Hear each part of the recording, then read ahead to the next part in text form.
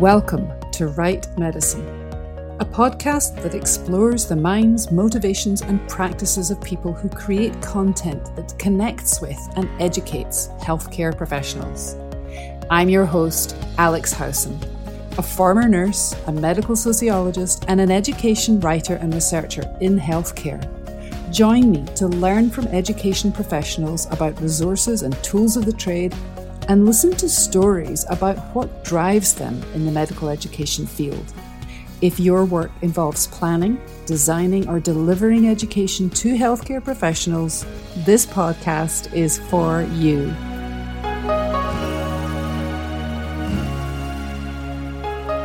One of the consequences of the COVID-19 pandemic has, of course, been the massive shift from live meetings and education to virtual formats. And the longer-term implications of this shift is an ongoing conversation in the continuing healthcare education world.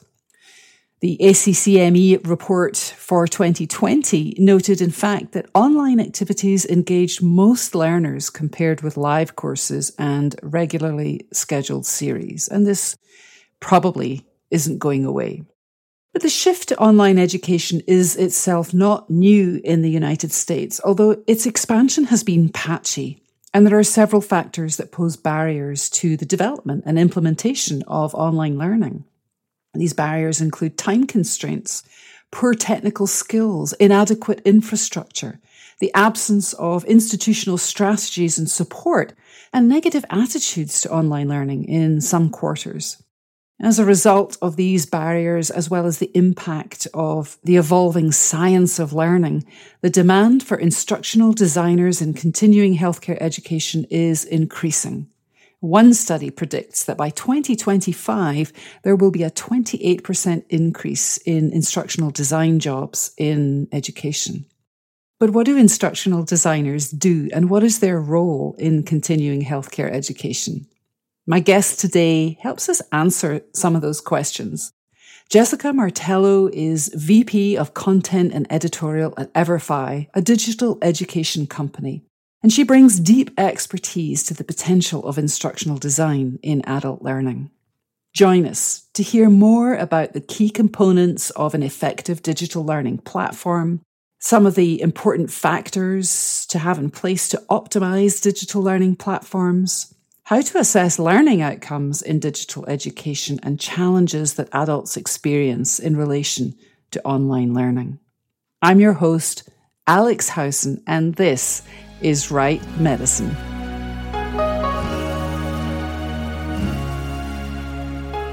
Hello and welcome to Right Medicine. I'm Alex Howson, your host, and I'm here today with Jessie Martello, VP of Content and Editorial at Everfi. Welcome, Jessie. Thank you. Good to talk with you.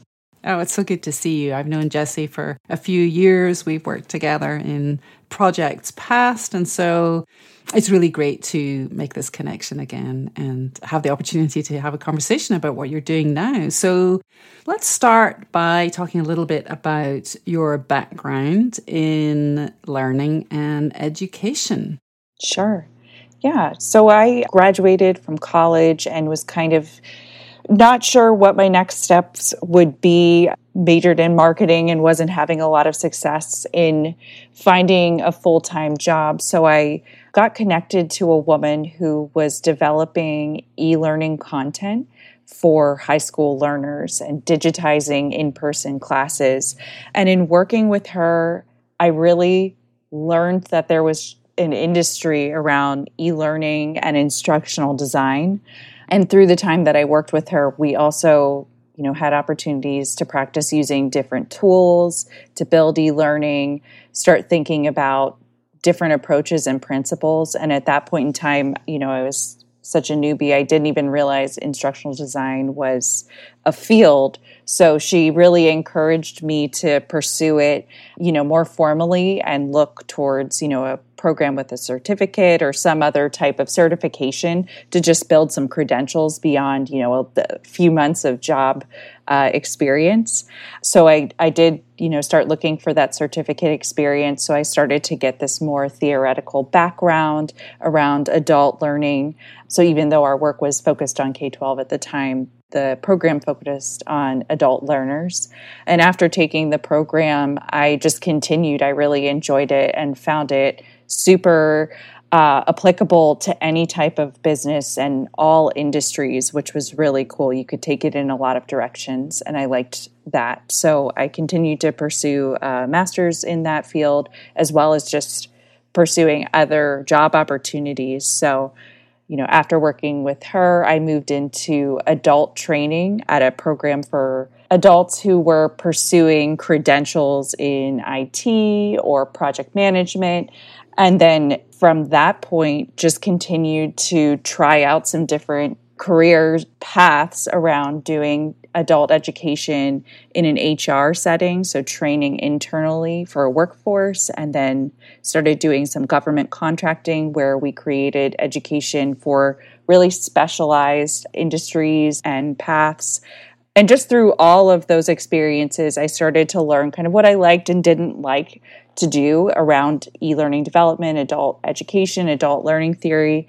And it was pretty cool to be learning in my classroom and then also living it on the job at the same time during those years. So more recently, I've learned I really enjoy the product space and started pursuing that. And that's where our paths started to intertwine when I moved more into a product space and was introduced to the world of CME. So bringing my instructional design skills into that world was really interesting because it's such a specific need that's ever changing, ever growing. And then where I am now, I'm focused on creating adult learning experiences and K-12 learning experiences. So I get to kind of have the best of both worlds. But yeah, that was kind of the pathway to get here. Thanks for sharing all of that. That's it's a multi-path path, if we can say that. And I have a lot of questions, actually. Sure. When you talk about product, what are you talking about? So I'm thinking of product in the sense of software as a service or something that, an organization or a company is putting out to the masses versus, some sort of educational experience that's used internally for the company that I work for, something that is of quality design and, maintenance and upkeep that we go out and sell to customers and that they subscribe to year over year. Okay. No, thanks for that clarification. So like a digital learning platform would come under that heading of product? Yes. Okay. So one of the things that struck me when you were talking about the experience of being immersed in instructional design as part of your own learning and then kind of going into the work world to deliver instructional design, what are some of the things that you see that are different or similar between instructional design for people who are learning in a classroom, a physical classroom environment? Maybe we'll get back to that. Right, one day. Yeah, at some point. A physical classroom environment or a workplace environment versus e-learning. You talked about that right at the very beginning of your story. So, what do you see as the main differences and similarities there in terms of the design components, I guess? Oh, that's a great question. I think what you're able to do in designing some sort of educational experience that's in the classroom is leave a lot more open and flexibility to riff on, the people who are in the room with you, to have more, conversations that might take different directions. And so you can think about that in the design of the educational experience and build off of that and leave some space for that and say, open this up to a facilitated conversation, and people can kind of play off of one another.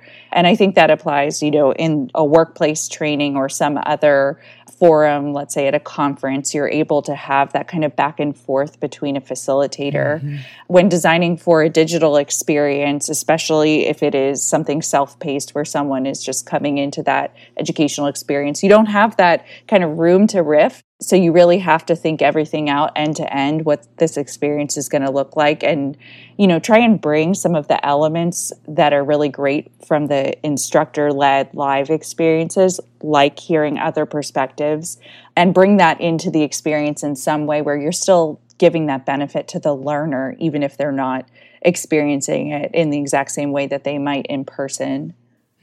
Can you talk a little bit about some of the things that might support that kind of experience in an e-learning environment?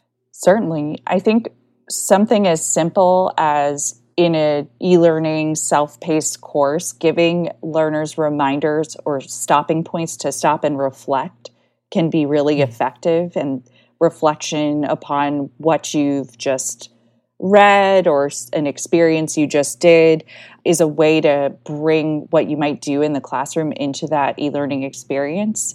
Something else that we have experimented with and I think could be used across, other digital experiences are polls and interactions within the course where you're able to answer questions and then see anonymously how people are answering and kind of compare yourself to your peers and see, am I in the majority or the minority when I answer a question in this way, whether it's right or wrong kind of question or just around attitudes and beliefs. I think it's really useful to give learners that reflection moment to say, well, what are the perceived attitudes and beliefs I think that others might have versus, giving them that data to see and really take into account and use as part of their reflection. And are those kinds of tactics, are they possible within an asynchronous learning experience? So if you're doing a kind of course that's self-paced in your own time, you're not having to kind of do it at the same time that everybody else can. You still have that kind of interactive element where you see what other people are thinking and kind of responding to questions. Yeah, absolutely. I think, depending on the tech stack you have available to you and how much you can invest into in a product, you can build in those types of measurements where you're getting live data fed in and can reflect on it. And I think if that's not available, something like a quick data snack, like in 2020, respondents in this survey said X, Y, and Z can also be, a lower lift and less tech intensive way to bring that comparison for a learner to say, how do my peers think and what do I think and how is that different and maybe why, and lead them down that moment of reflection. And I'm guessing that there are platforms or products kind of across that spectrum of possibility in terms of live data versus banked data that gives you that kind of data snack. I like that. I borrowed that term from someone else. Yeah, there are definitely tools out there that you can utilize, and then you can kind of make it a hi-fi experience collecting live data or use the data snacks for a little bit lo-fi, but still getting that impactful learning moment. Mm-hmm. So you've mentioned reflection, you've mentioned comparison, kind of key components of adult learning, right? What other things do you feel strongly about that have to be components of the adult learning experience, particularly if we're talking about an e-learning environment? Yeah. Because we're all headed in that direction. I mean, that's been a trend for a long time, right? 10 or 15 years at least. But what kind of components need to be in a really effective e-learning environment? Yeah, I think, you're right. We're headed in the direction of lots of e-learning and lots of growth there. And then, the COVID-19 outbreak really poured some fuel on the fire where, now all of us have done a Zoom meeting who might not have done them before. But for an e-learning experience and for adults, I really think backing it up to the very beginning, getting to know your learners before you begin any work towards a program is so, so critical to being successful. And that is part of, a training needs analysis, understanding what kind of gaps in knowledge are perceived and who's perceiving them. So you might have a situation where a business is saying our workforce is making these mistakes. We need to upskill them here, or we want to provide this behavioral education to prepare people to interview, or in the CME world, something from bedside manner to actually putting hands-on educational information out about best practices for doctors and nurses and other medical professionals. But I think understanding your audience is just so key to creating a good e-learning experience, and then can lead into how you structure that experience. So thinking about what they need to know and doing some research, I encourage our team and love when we have the opportunities to actually speak with potential end users who are our learners to learn a little bit more about them, who they are in their experience professionally, personally, and then also learning a little bit about, what their learning environment is, even as they're engaging with an e-learning course. Are they sitting at a quiet desk in an office, or are they, in a noisy cafe, or, depending where they are, that can weigh into how we think about structuring a digital program. And then also just taking into account adult learners come into educational experiences with a lot of context and knowledge, and just meeting people where they are is going to really engage them in learning. So those are some really critical points, I think, to creating successful experiences. That's terrific. I do want to dig into those three things: identifying who your learners are, finding more out about their learning environment, and meeting people where they are. That first piece, getting to know who your learners are, what do you find are the kind of best methodologies for really drilling down to the gaps in practice and learning needs? Whether we're talking about, a workplace environment, or whether we're talking about, healthcare, which is exponentially more complex than, perhaps one kind of self-contained organization. Yeah, I think, in an ideal approach, you're talking to your potential learners either live, or you could send them some sort of survey. But I think asking them questions about their level of comfort with certain topics, that can be interesting, because you can start to dig into, do they think they know but don't realize they don't know a certain area, or do they perceive this as a need, and are they, interested and feeling like this is a training experience I really want, or is it more of a check the box, I have to do this? And that can inform just a lot of the ways you're approaching your content development. So in drilling into the learning needs and the gaps, asking learners to give some sort of self-assessment of where they are in their knowledge, if they feel that they have a strong grasp, and then using some other data points, whether it's talking with a program manager or the person enlisting your assistance in creating this program, like why that's a perceived need, kind of comparing the two. There's lots of great data points you can find in studies and research around different topics that can help inform some of the questions. So whether that's mirroring some of those questions with your subset of learners, that can be useful as well. But I think really digging into why there needs to be an education solution and confirming that to be the case can be another useful piece of the exercise. So in talking with your potential learners and talking with the program managers, you can start to better understand why there's a perceived need for an educational intervention. And I think also talking with your learners about where they are in their journey in terms of physically, where are they in their journey? Would they be accessing education through their phone, or are they going to be in another environment? Those can help give you some shaping ideas towards how you're developing the solution. You mentioned, find out why there needs to be an education solution. Are there red flags that tell you, okay, this is not really an area where there needs to be an educational solution? There needs to be some kind of something else. What would that something else be? And what are those red flags? Yeah.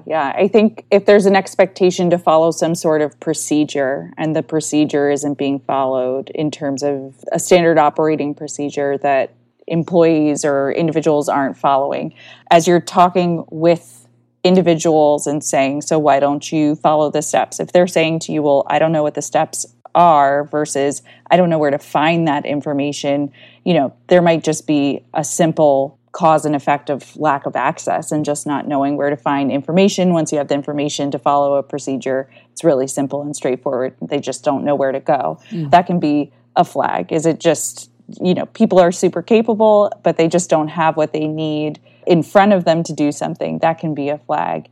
I think also when there's kind of initiatives around certain areas that are influenced by outside forces, like saying, oh, it's, Financial Awareness Month, I think we really should put a program out about, best practices for your 401k or something like that. It is a reason to step back and say, well, is this truly a problem, or is this more like you want to have a splashy, engaging, more marketing heavy activity that's not really an educational intervention? What's the goal and outcome you want learners to take away? And is it something they really need? So those are the kind of questions you can dig into to make sure that education is the correct solution for the problem. Right. Yeah. Sometimes those boundaries between marketing and education get a little bit blurred, don't they? Yeah, they can be friends. They can live together. They can be friends. But yeah, it's not the same. Not in continuing medical education. Right. One of the other things that you talked about struck me, learning about the learning environment. And obviously you talked about the particular environment that informs how people are going to access the education. You know, how do you structure your approach to find out what's going on in the learning environment? And I mean, beyond whether people are going to access education on their phone or on a laptop or whatever, but the physical environment? Well, I was going to say the physical environment, but of course, for many people now, the workplace environment is virtual as well. Mm-hmm. So I guess a subsidiary question there is that going to change the way that you approach your initial discovery methodologies? Mm-hmm. So there's two questions there. Yeah. I think to learn more about where learners are, especially pre-pandemic times when we were all, out of our homes and working in different workplaces and environments, that's something we learn in my workplace through, talking with contacts that we have at different businesses. Are your employees working at a desk? Are they all sharing one computer because they work at a cash register and then they have to each take turns using the shared computer to access the course for themselves, like one at a time? For a student learner, for younger learners, are they in a classroom that doesn't have great Wi-Fi? And that can apply for adult learners too. Right. Are they working in a remote setting where Wi-Fi or high-speed internet isn't available? So digging into questions there, and that can be accessed, through a program manager, through talking to a learner. And, you can find people through connections, you can send out surveys, you can enlist the help of other groups who can put you in touch with some of the key people you would like to speak to. But I think just starting to have those conversations about describing your day-to-day can unlock more information that can be really useful about what environment they're in. Are they interrupted a lot? Do they really have an hour blocked during the day? More and more questions you can add on and lead on as you kind of build that picture in your mind of where they are and what kind of constraints they're working within. And how do you use all that information to structure e-learning content and delivery? Yeah.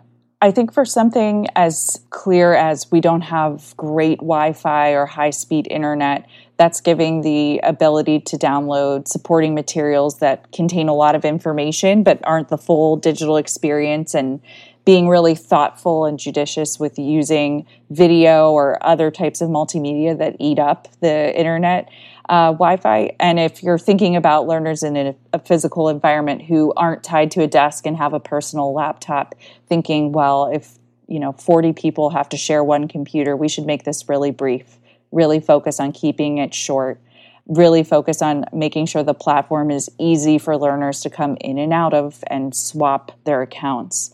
If we know they're interrupted often, being thoughtful about how the e-learning experience kind of marks your progress and can save your progress, and putting a lot of thought into the content itself to call back to something that you learned previously in another module or even a few pages ago, and just giving easy access to calling back some of that information if a learner isn't able to sit and give a dedicated, 30, 60-minute block of time. So those are just some of the little threads that we start to pull on and think like, this can really inform the design and still gives a great, useful experience at the end that'll better fit their needs.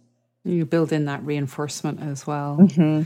That's really helpful. What about assessing educational outcomes and outcomes specifically that impact behavior is, as you know, because you've worked in continuing medical education, a huge issue in this field.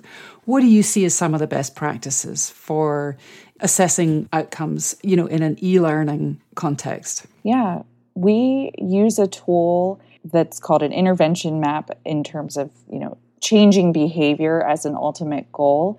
And so when doing your training needs analysis, as you're starting to form this e-learning course experience, You always want to start with the end in mind. What are the outcomes you want learners to take away? If that's some sort of behavioral change as your ultimate takeaway, you start by writing that down and mapping backwards with objective type language how you're going to get your learner there, and kind of build a scaffolded approach of, to get to a behavior change, I might need to learn something new. I need to apply some different use of attitude and behavior.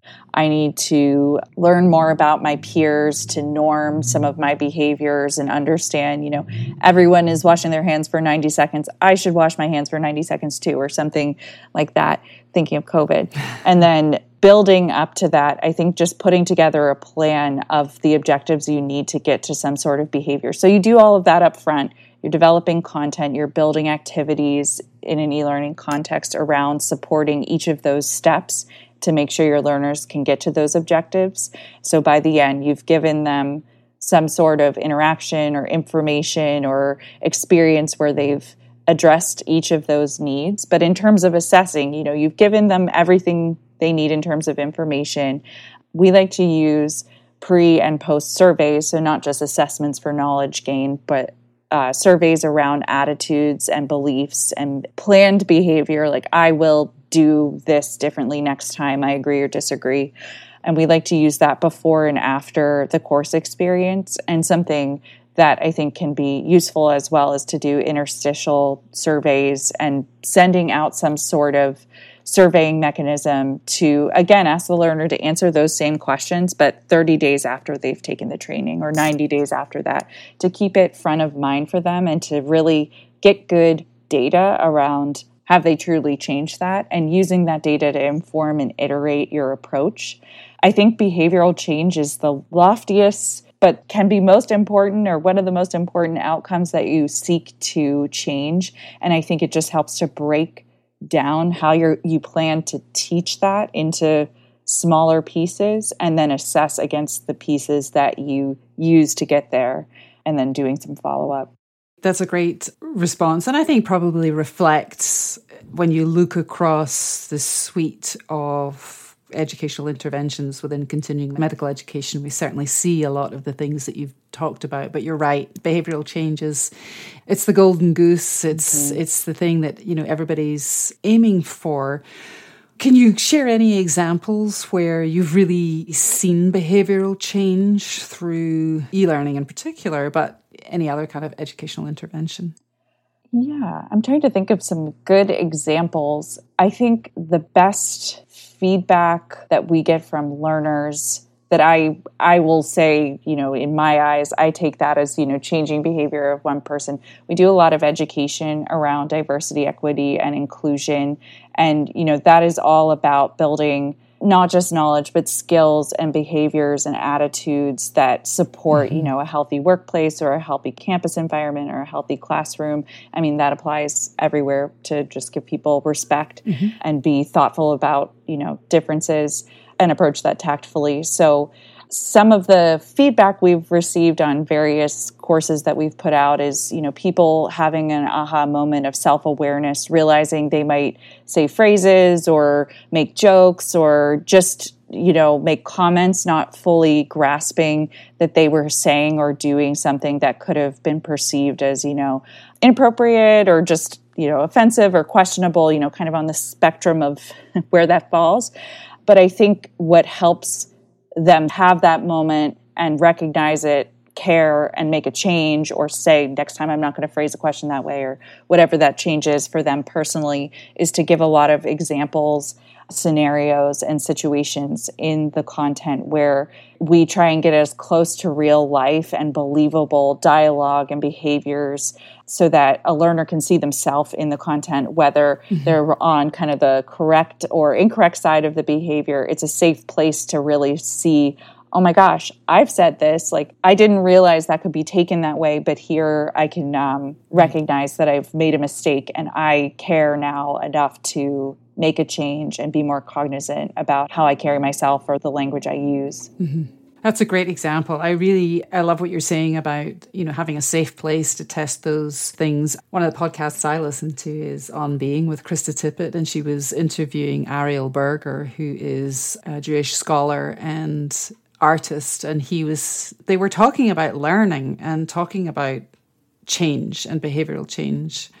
And he was saying that the key moments of change for him have always been when he's challenged, but challenged in a way that provides the opportunity to explore what it is that you're resisting in your response to what you're being challenged about. And so in order to get to that change, you really do need that safe space. Absolutely. To think things through and to develop that awareness and acknowledgement that, oh, yeah, I'm not doing this the right way.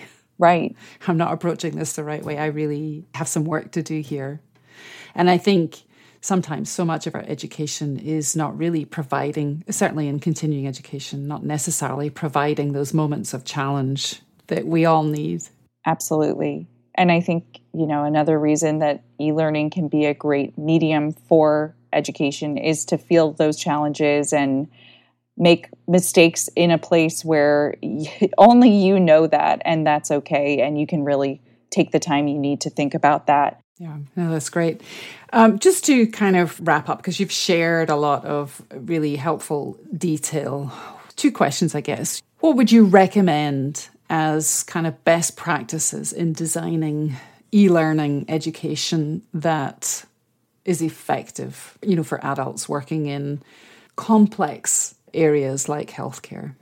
Yeah, for designing those types of courses for complex subject area, again, just starting with the end in mind is going to be key to making sure you're solving your learners' needs, doing your research about who your learners are, doing testing along the way with your learners. And a great and very reassuring principle is just the rule of 5. You can test with 5 people and get enough feedback that it will provide you with some insights to adjust and iterate.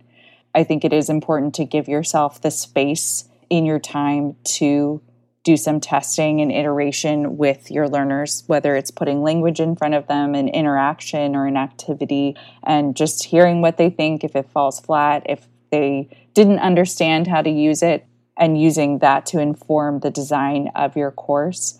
I think with really complex topic areas, being mindful of giving learners just little bite-sized pieces of information and practice, kind of give a little knowledge, let them apply it, and then doing some knowledge checks along the way, less frequently than maybe knowledge and application, but making sure they can track their own progress through that experience are just some of the ways you can start to build up to a more complex experience and really carrying the chunking forward, giving an hour session or less on something, and then combining that with a library or a suite of, maybe 5 total hours, but being mindful about breaking things into pieces so that people can, at their own pace, kind of master step 1 before step 2, without feeling the pressure to move through the entire thing, too quickly.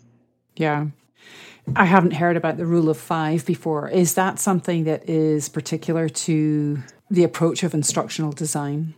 The rule of 5 is something I've learned from my colleagues who work in UX or user experience. I was just going to say, yeah, it sounds like user experience, yeah. Yeah, and so as you think about instructional design through the lens of learner experience, just like a UX designer is creating the environment that the e-learning is living in, or a platform experience. We borrow a lot of principles from UX, and rule of 5 is just one of them that works just as well for us too. That's interesting because, I think UX is a pretty borrowed discipline. Yeah. In the sense that the UX is borrowed from, pretty much everyone. Yes. So there's a lot of crossover between UX and learner design, I imagine. Somebody's going to complain about that. I'm sure that I'm mischaracterizing UX, and we have a UX researcher in our house. So. Oh, nice. Apologies to UX researchers out there. Final question. Challenges that you see consistently kind of popping up in the design and delivery of e-learning? plenty, just like every industry, there's so many. I think e-learning, it's really interesting to me that a lot of times we are really happy with ourselves if we've pretty much digitized a textbook, but haven't taken it that step further of using the benefit of having a digital experience and all the flexibility that can lend in terms of collecting and sharing data points, more interactive elements on your screen than just scrolling through text or manipulating text in different ways, but essentially just reading a textbook in a digital medium. I think that's a tough balance to strike and an investment of time, but can be well worth it. I think also when developing content for e-learning experiences, brevity can be really key and really essential. And like I've said a couple of times, just focusing on creating chunking learning experiences and small bite-sized pieces of information. And then as you're going through reviews or, having other stakeholders look at content, it tends to expand and become more verbose. But I think really aiming to keep the content you're showing on screen at one time really, really tight and small, and just knowing you have endless pages you could fill potentially is another kind of balancing act that I run into in all of our projects, where we really have to trim back or rethink how we're presenting content. So it's not just a lot in your face, which, is just two of the challenges, I think, in many projects, but are universal. Yeah, pretty key challenges. How do we, I lied, there's another question, because everything you say is interesting to me. How do we move beyond the text? Because we're locked into text. Yeah. I mean, I think text is important. I'm a writer. Me too. I'm a reader. Yeah. How do we move beyond text in that e-learning environment? Yeah, I think going back to what's interesting to learners, giving them what they need to know, and striking a fair balance. So thinking about how adults find the answer to a question they need today. They might Google it and they're willing to read, a few lines, or if they need a little more detail, they're willing to invest more time in reading more and digging in more. So I think just being conscious about how invested is your learner going to be in this piece of information and how critical is it for the learning experience can help you find that fine line between, like, I'm going to give you a lot of information and I think that'll go over well because you really will be interested and want to know all the details, versus something you could skim over and just being happy leaving it at that, because that's going to give the learners exactly what they need. And then also thinking about where there's words, could we use some sort of multimedia, whether it's video. Podcast, I think, is incredible because you can use it on the go. Right. Finding other ways to take your text and put some entertainment behind it really is effective. Because like you said, you read for pleasure. We all can enjoy reading. So what's to say we can't make our e-learning experiences, kind of mimic that as much as possible. And then, you're getting some education in there as well. It's interesting to me how many people on the podcast so far have talked about learning should be fun, work should be fun, pleasure. Find the pleasure in the learning is kind of a key learning for today. Yeah. Jessie Martello, thank you so much for your time and everything that you shared with the Right Medicine podcast audience. Appreciate it very much. Thank you, Alex. Have you moved your education online in the last 18 months? Are you working more closely with instructional designers than in the past? What are some of the challenges that you're seeing in this work, and how have you met them?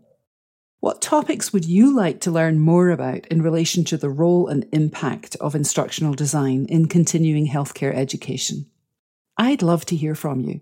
You can email me from the podcast webpage or use the review function on Apple Podcasts or Podchaser. Thank you for connecting with Jessie and me in this episode. If you enjoyed the show, please subscribe and leave a review on your podcast listening platform. That helps us to deepen our connection even further.